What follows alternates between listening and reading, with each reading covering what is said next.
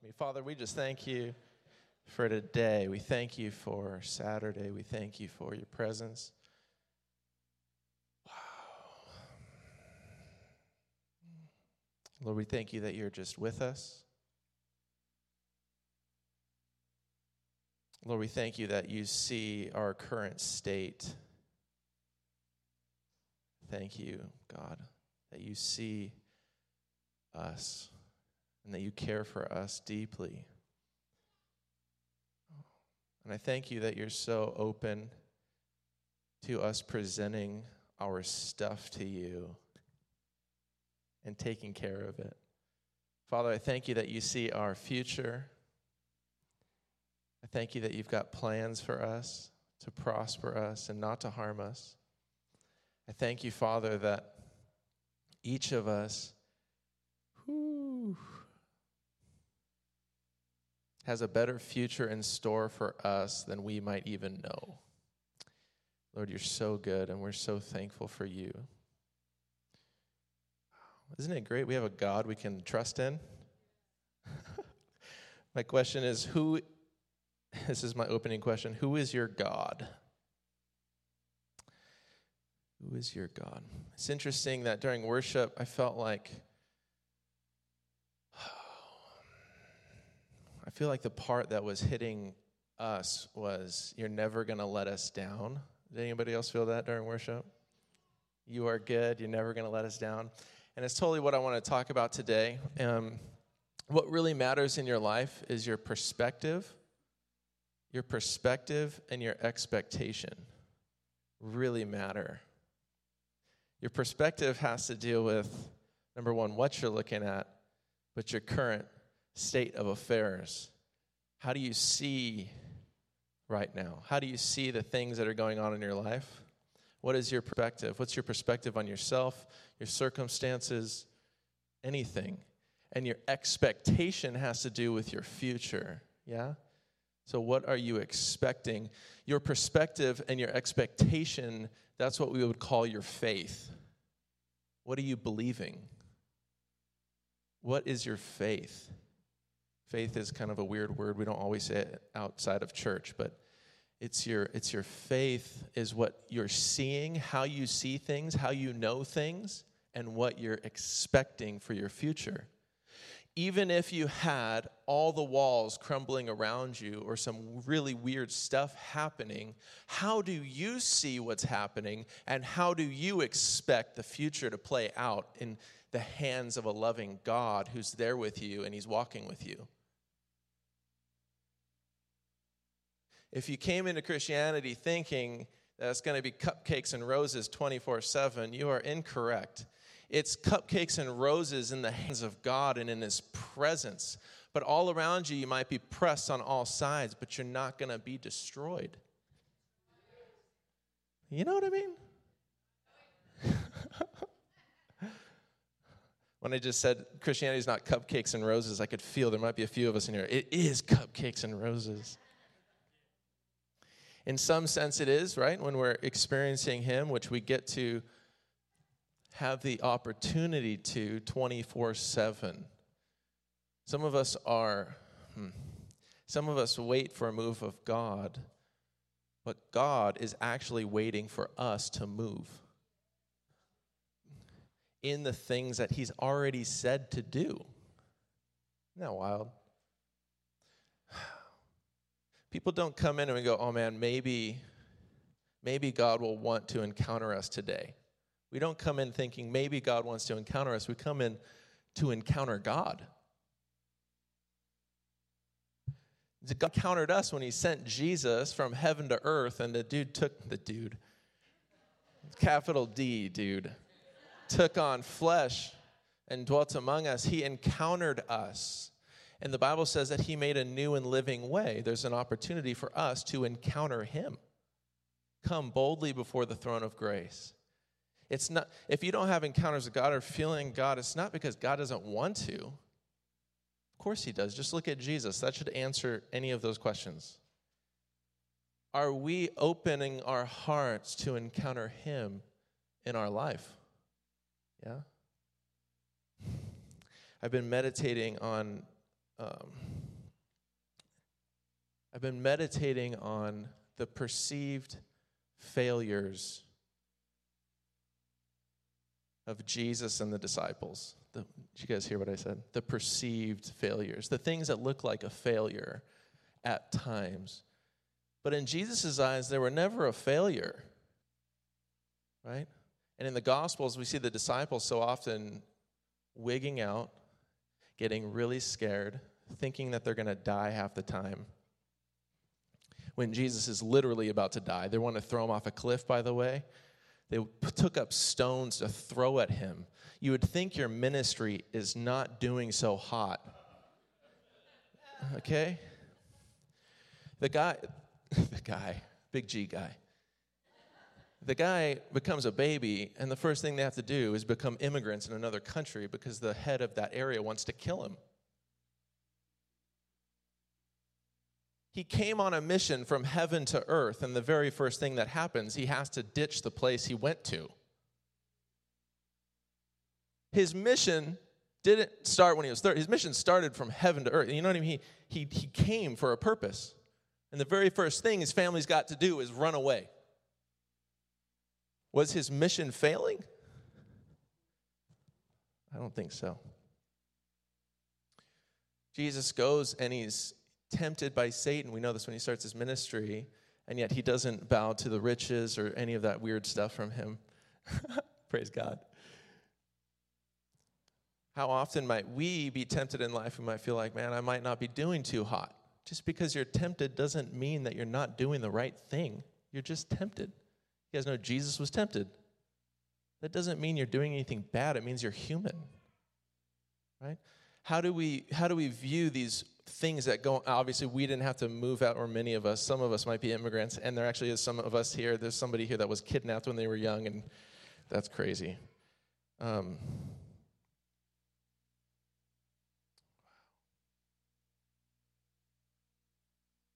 worry, it's going to get really good.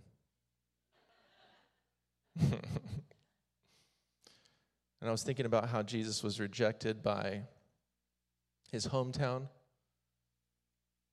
We know he gets betrayed by Judas. We know he gets disowned by Peter.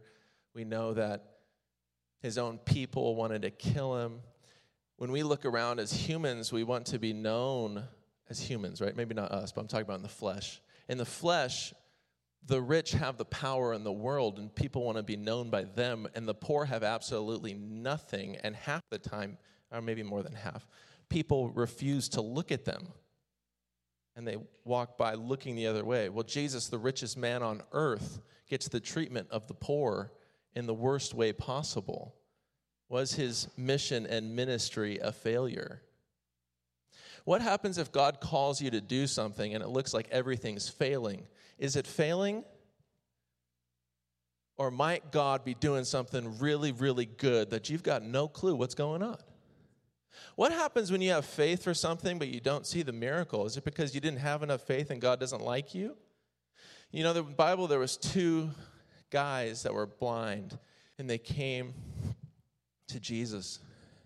And they said, Jesus, have mercy on us. Jesus said to them, do you believe that I'm able to do this?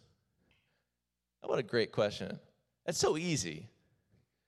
He's not like, is your theology perfect? Do you know I can do this for you? Are you really believing hard enough for it? Do you think I'm able to do this? How simple. And they said, yeah. At that moment, when they said yes, and they had already come to him, obviously they believe he's able. Did they have faith? The answer is yes. They said, we do. And they did. But were they healed yet? No, they were blind. Their faith was there. The blindness was there. But it was afterwards that Jesus says, be healed. And the Bible says that their eyes were restored. Your faith is your perspective and your expectation before the reward comes. But some walk in faith, and when stuff is not going the way we want, we think maybe God doesn't want to give this to us. Maybe there's something else. Maybe I'm failing. Maybe I just really am not good at this thing of faith. No, you're just fine. Do you think he's able to? That's enough. God can do his job. Are we willing to change our perspective and our expectations in a godly manner? Meaning this, is Jesus, through Jesus, the perspective of all your stuff, is he the lens that you see your stuff? Is he the lens that you see your future? Is it in his hands? That's enough. No matter what goes on. And everything that plays out is going to play out really good, even if it looks like it keeps getting worse. Okay, let's look. Jesus' life, there's some really cool things that happen throughout it. But the guy, big G, the guy goes through a bunch of stuff. And he doesn't see the reward until after he's dead. That's wild. In Acts, I find this so interesting. Paul, in chapter 20.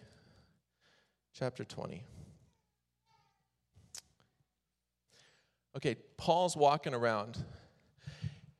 And obviously this is ministry, and we're not all people who are walking around the streets in the Middle East, and we're not all preaching like that, and we're not doing this in terms of, oh man, my whole life is just walking around and preaching at churches and teaching and preaching the gospel. We could be doing all kinds of things in our life, yeah? But I really want you to really pick up on how Paul's life is going down, okay? Paul gets called by God to do something for him, and that something is very simple. He had to dedicate his complete life to it in leading the church, but it was to preach the gospel to the Gentiles, to the unbelievers. That was his whole thing. Nothing else. God called him to do one thing, and he's pursuing this thing. Now, ultimately, we've all been called to preach the gospel. We were talking about that last week, but God might be calling you to do other things. You know, there's people that start is someone calling? Jesus is calling? What is Bible? You're great. I like it. Is that a Bible audio? No, you're so good. The Lord's talking. I like it. Rick, don't worry about it. I was thinking maybe I just lay on the floor this whole service, like a Heidi Baker thing, and trip some of you out, but I really want to say what I'm going to say, but that's the other part of me feels like I just want to lay on the floor and go, oh, Jesus, you're so good. Some of you don't know what I'm talking about, and you're thinking, what did he just say? I'm talking about a preacher who half the time, well, not really much anymore, but she would just lay on the floor all the time. She'd come speak, and then people would invite her, from the other side of the world to come to their place and talk to them about Jesus, and she'd go up there and she'd just fall on the floor and be stuck on the ground for a while. And then people would get healed and all kinds of weird stuff would happen. God could do whatever he wants. Honestly, if I was laying on the floor, you probably would get as much as you're going to get me talking to you like this. Okay, so Paul's walking around. He's preaching the gospel. And we're going to start in chapter 19. I'm not going to read it all. I'm just going to tell you what's happening. But if you're going to follow around, you want to read it later, you should. It's amazing. But in chapter 19, all of a sudden, this riot breaks out. They're preaching. And he's got communities, not an individual, not one Joe Schmo on the end of the road giving you a hard time at your job.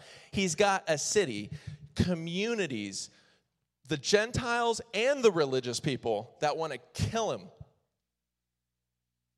God says, go preach. Yeah, God, you're going to make me like Joel Osteen. This is going to be great. Obviously, he didn't know Joel, but Joel's amazing too. He actually gets quite a bit of persecution too. If he says, God, you've called me to preach. You've called me to do something. It's going to be wonderful.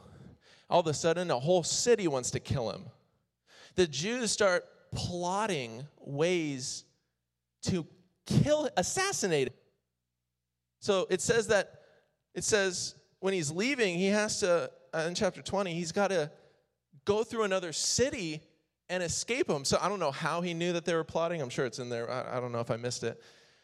But they're plotting to kill him, and he's got to make side plans. He's got to divert his normal plan to a different plan just so he's not assassinated. Is that wild? It gets worse. I love it. Ready? Then he goes, and they're trying to kill him. First, it's the Gentiles. They have a riot. They don't like him at Ephesus. And all of a sudden, the Jews, they want to kill him, so he's got to sneak out this way. And then he goes and he finds the Christians. This is really good. And then he's preaching all night long, and a poor kid falls out the window and dies. So you're called to preach the gospel. You got a city that wants to kill you. You got the elite of a society that wants to kill you. And then you preach to your own people, and a poor kid falls out the window and dies because you talked so long he fell asleep. Isn't that wild? That was good news. The kid gets resurrected. They all go around him. They pray for him. Paul calmed him down. I think he actually kept preaching to them after the kid resurrected. It's quite great. And then it says that the Holy Spirit kept talking to him in every city that he went to. In every city that he went to about the hardships that he was going to face. In every city that he went to, that there were all these hardships that he was going to face. By the way, my message isn't a downing message. What I'm trying to say is, in this world, you'll have hardships. It might not be like Paul. Okay, you might not have cities coming to kill you. Praise God. Yeah? But you're going to have trials. You know, Paul didn't see all these, and this is really drastic, but he didn't see all these people want to kill him. He go, I guess I shouldn't be doing this. Maybe I'm not successful at this. God, you call me to do this? Call me to preach this thing? Ain't no one wants to listen to this right now, these guys. I must not be too good. Right?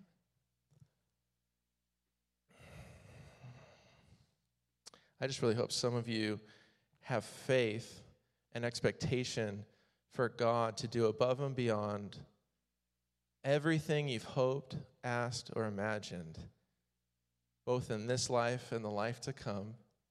No matter what happens around you, that you can see something else. What is your perspective and what is your expectation? Is your expectation for all things to work out nicely in the world around you? Because if that's your expectation from God, you're going to be in for a whirlwind.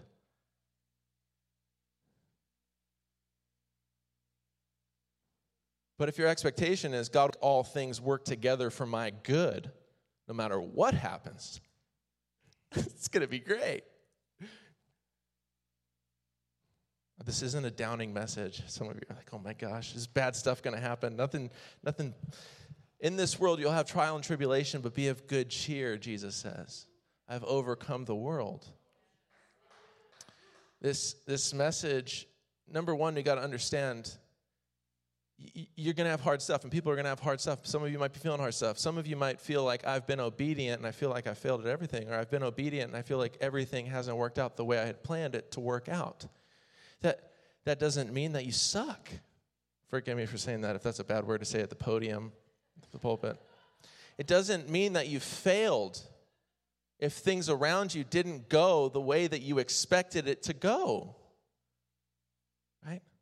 So Paul goes, and all of a sudden it's going to get a little worse for him, and he says to the people, oh man, his church, he says, this is the last time you're ever going to see my face. And they're all so sad about it, crying. And he's recognizing he's going to go through a season that's going to be kind of wild for him. And we know that it says that he got arrested, and then he gets on this boat. And it might feel for him, I'm assuming, that maybe what God called me into, well, for him he's believing, but for us, maybe in the flesh, we might not see it how Paul was seeing it there. But we might feel like, man, everything has failed. Nothing's there. God, you told me to preach, you told me to do X, Y, and Z, and now it's all ended and I'm in handcuffs. How can I do X, Y, and Z when I'm in handcuffs? Paul didn't say it's all over. Paul was recognizing that the Holy Spirit was leading him and there was a mission for him, and it's still to preach the gospel to the whole world. Isn't that wild? But it didn't necessarily look like him getting it. That sounds abrasive. It didn't look like him getting the second house or that didn't look like the victory for him. Listen what he says. I only know that in every city the Holy Spirit once warns me that prison and hardships are facing me. However, I consider my life worth nothing to me, if only I may finish the race and complete the task the Lord Jesus has given me, the task of testifying to the gospel of God's grace. Isn't that wild? No matter what we're called to, we're not all obviously traveling evangelists, but you are God's minister on the earth. You are his mouthpiece on the earth, right? But what does it look like to live in such a way that your life is meaningless compared to obedience? Isn't that wild? That's pretty radical. Like, that's as radical as it gets. Me succeeding in getting things of the world should mean nothing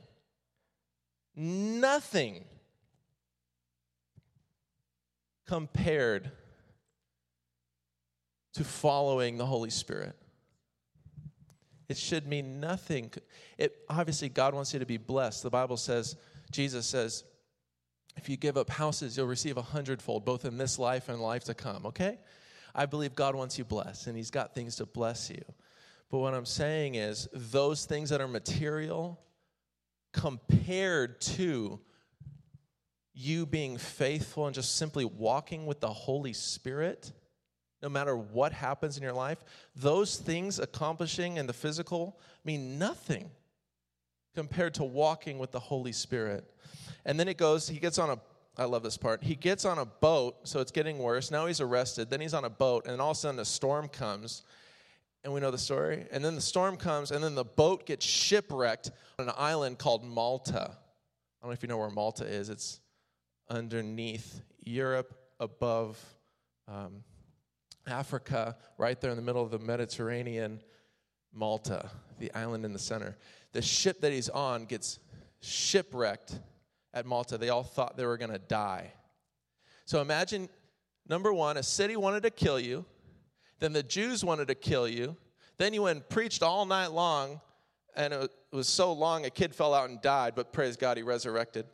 And then you get arrested, and then a storm comes. You're probably really wet, tired, and oh my gosh. And then you get abandoned on an island, and you get to have the pleasure of having a warm campfire right before you. I don't know about you, but I feel like that would be a good moment of rest.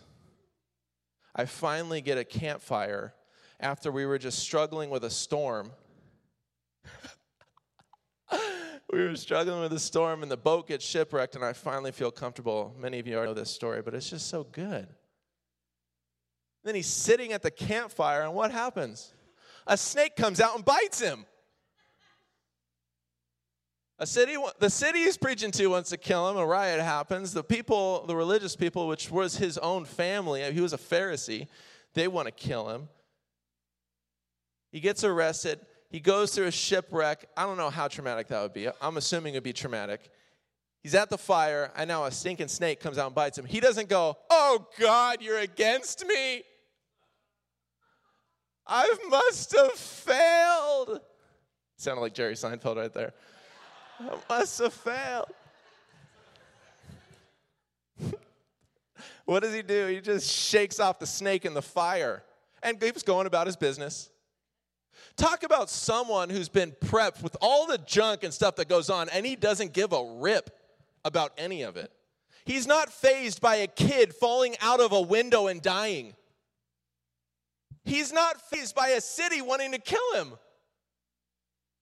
He's not fazed by a shipwreck.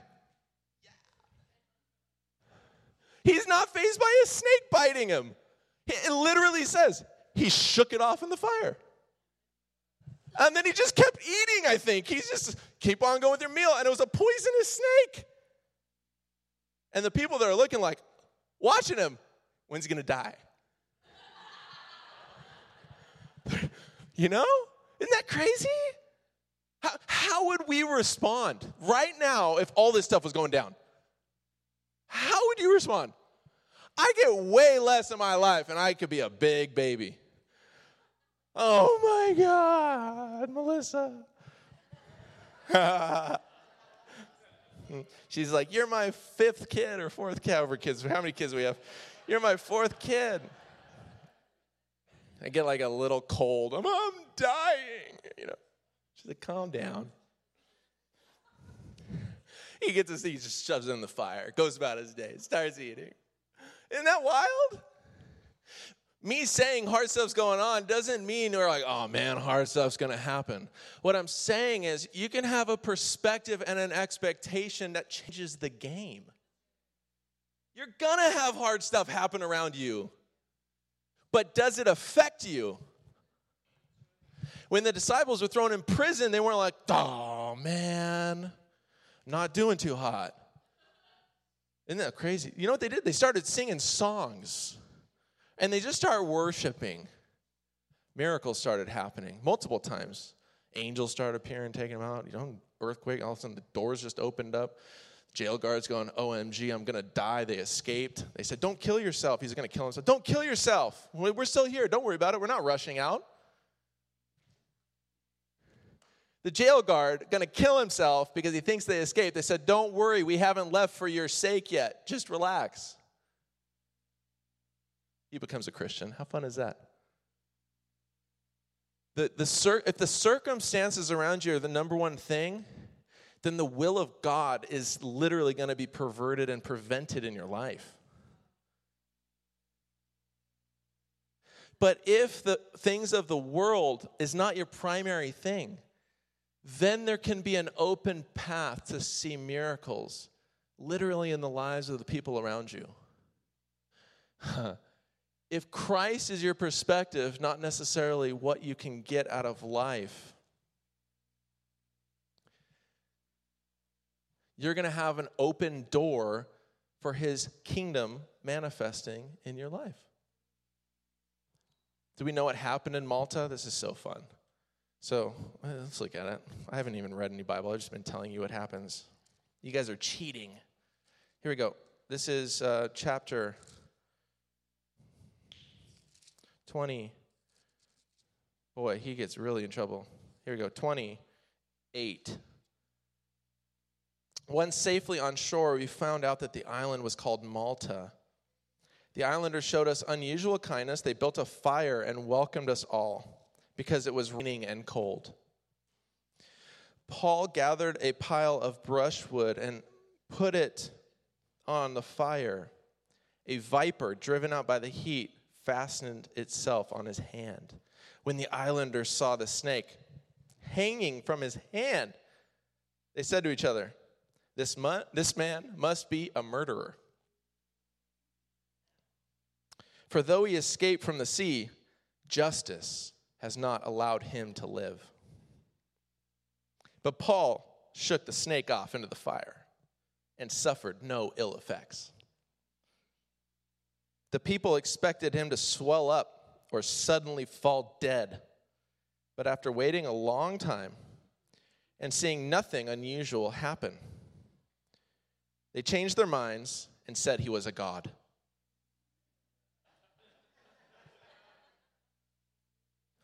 Praise God, there's another sentence after that, you know? There's an estate nearby that belonged to Publius, the chief official of the island. He welcomed us to his home and for 3 days entertained us hospitably. His father was sick in bed, suffering from fever and dysentery. Paul went in to see him and after prayer placed his hands on him and healed him.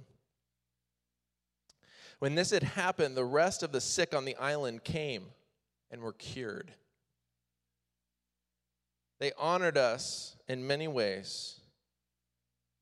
And when we were ready to sail, they furnished us with the supplies we needed. Paul was still a prisoner at the end of all of that. And he had to continue on his merry way with the will of God on his life. Isn't this fun?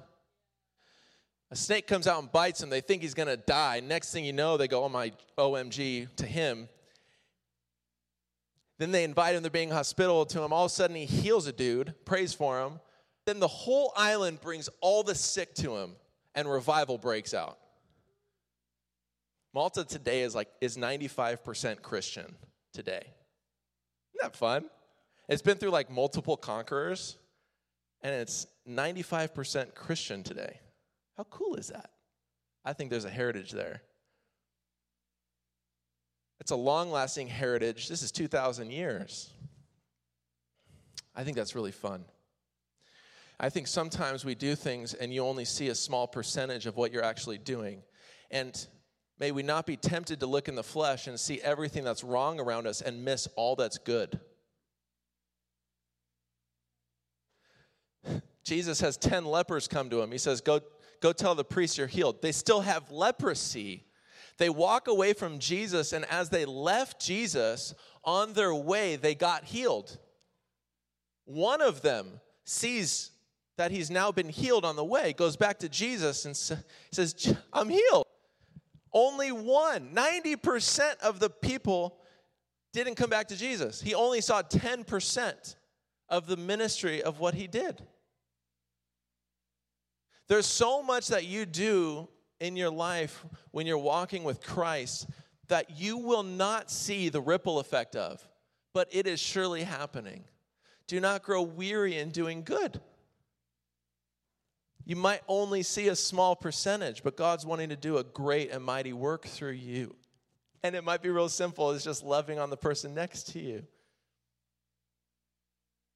So how do you see the things around you? My encouragement is, I hope that you can see Christ right before you.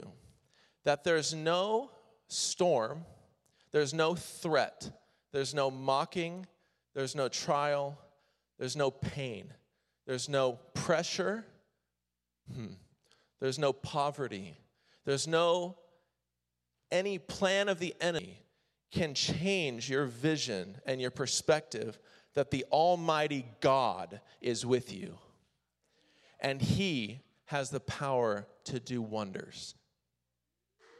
Nothing bad around you means that your future looks bleak. If something bad happens in the world with just people of the world, oh my God, the world's ending. Yeah? Anybody recognize that? Not with our God. The future is never bleak when you've got the guy who's radiating light walking with you.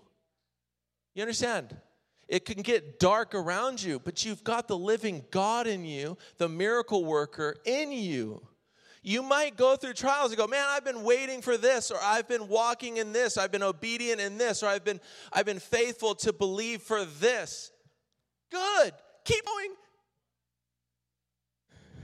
Keep going. I only see a little bit of response from God. Yeah, it's okay.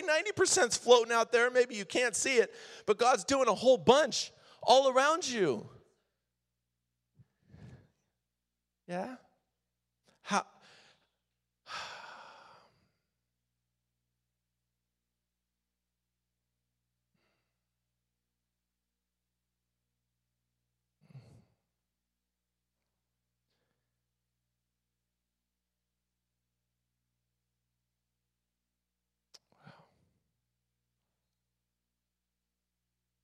He's going to make all things work together for your good. And he will never, ever, ever leave you nor forsake you. Ever.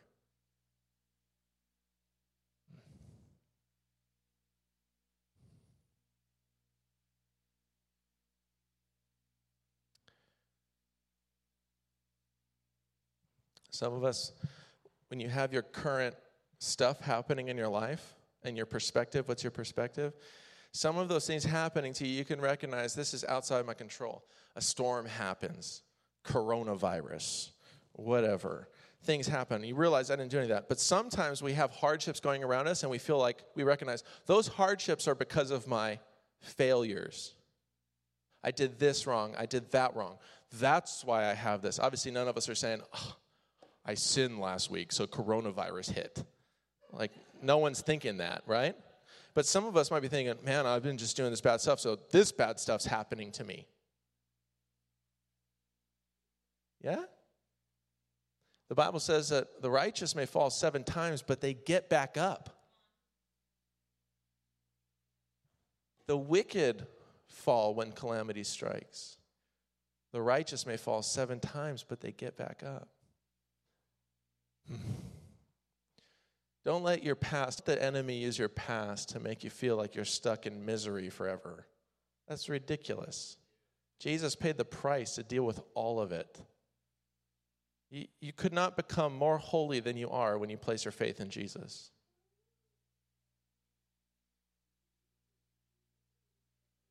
Like, if the guy washes you, you're washed. Like, you're clean. If he washed you, you're clean. You're good. Your issues, it's a mind game, your issues are just going to happen. You understand? The devil wants you to be thinking about all your failures. What you need to be thinking about is the victory of Christ and that he's made you a new creation. And you need to be meditating on that. You need to recognize you're a new creation. The old things are gone. All things have become new. And if I've got trials all around me, it's going to lead to revival in some unique place that I could have never imagined. Who was going to preach to the people at Malta? I don't know. But God had a way to get Paul there. You know what I'm saying? The stuff that goes on in your life and you feel like I'm failing or this isn't working out, he's taking you where you need to be if you're his kid. If you're in a job and you feel like this ain't working out, like da-da-da-da, it's okay. It's okay. It's okay. I'm not saying ignore the problems. I'm not saying I must not have hurt Paul to suffer a little bit. I'm just saying it's going to turn out okay. I'm saying God is here, right now. He's here. If God be for you, who can be against you? Ha, fun. Wow. There were times Jesus didn't have money in his offering box. Did he fail at ministry because he ran out of money? They came up to him, oh my God, Jesus, how are we going to pay for this? Jesus didn't go, oh my God, I didn't do a good enough job doing the offering call.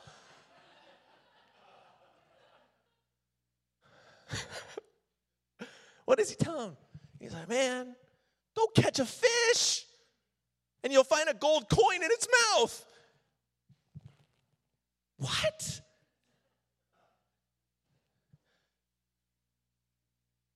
Jesus preaches the gospel. Thousands of people, thousands, are following him in the desert for days without eating.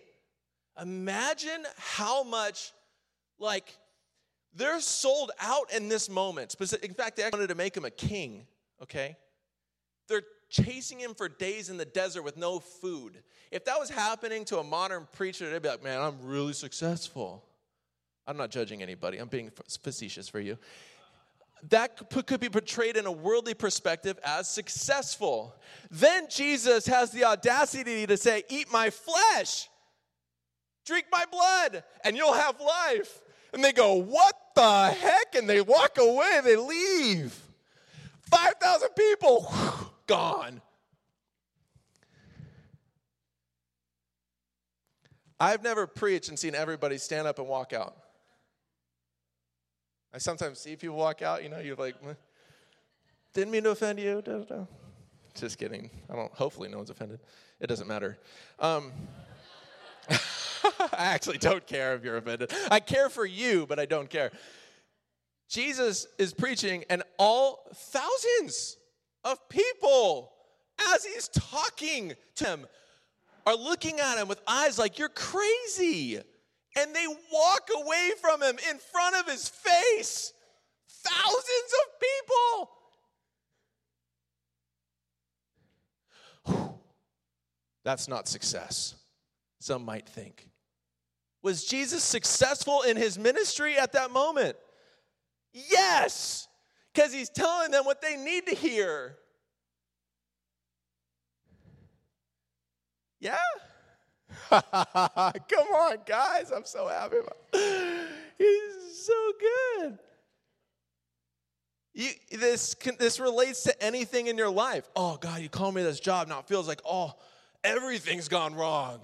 And we get really dramatic as humans. Oh, it's so bad. Right? Any other humans in here?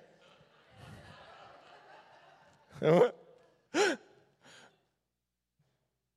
And then Jesus looks at his disciples. He's like, you guys going to leave too? He's not like, oh no, I got to change my message. That's not even close to on his brain.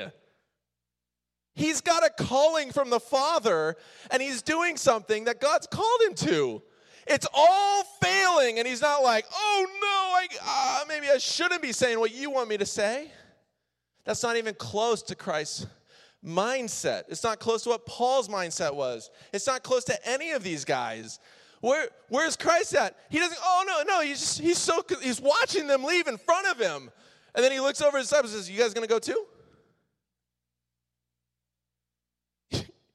I'm okay. You guys going to go too? And then they go, we ain't going anywhere. You got the words of life. That's success right there. It might have just been 12, but they changed the world. Man. Come on. The little bit that you're doing in your life faithfully is going to have massive effect in your life, around your family, in your neighborhood, literally to the world. You won't see all of it. But your faithfulness truly changes the world.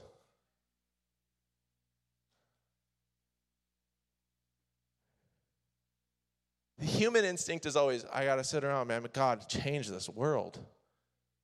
Change the world. You have so much power in you. The power of God is right here. We think, power of God's up there. God, please.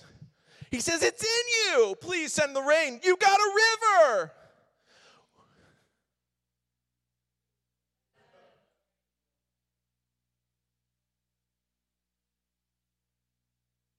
We might not see it so clearly, and it doesn't mean that we're not going to have problems.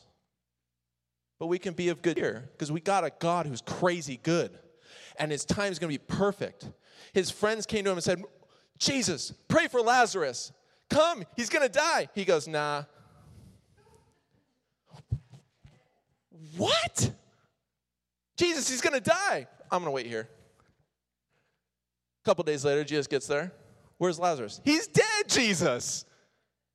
We told you, if you had been here, he'd be alive. Then Jesus says, open up the stone. Jesus, he's been dead for days. He's going to smell bad. Open up the stone. Roll it away. They roll it away. Lazarus come forth. He comes out looking like a mummy. Truly, he was wrapped in linen clothes. It says, a bunch of Jews believed. He proclaimed himself as the resurrection and the life in that moment. The one who had power of resurrection. He had shown himself as the physician. He was showing himself as the one who has the power of resurrection. Ha! you might think, because you know God is good in certain ways, and all of a sudden he's not showing up in the way that you wanted for whatever thing you wanted, it doesn't mean he's not that and he doesn't want to show up. But he's also this, and he's going to show you how great he is, and he's leading you into an even greater revelation of his goodness, so that what you do in life can lead to other people who don't know him. That's the whole purpose of why we're here. People don't know God. It's the only reason Jesus hasn't come back. Literally the only reason.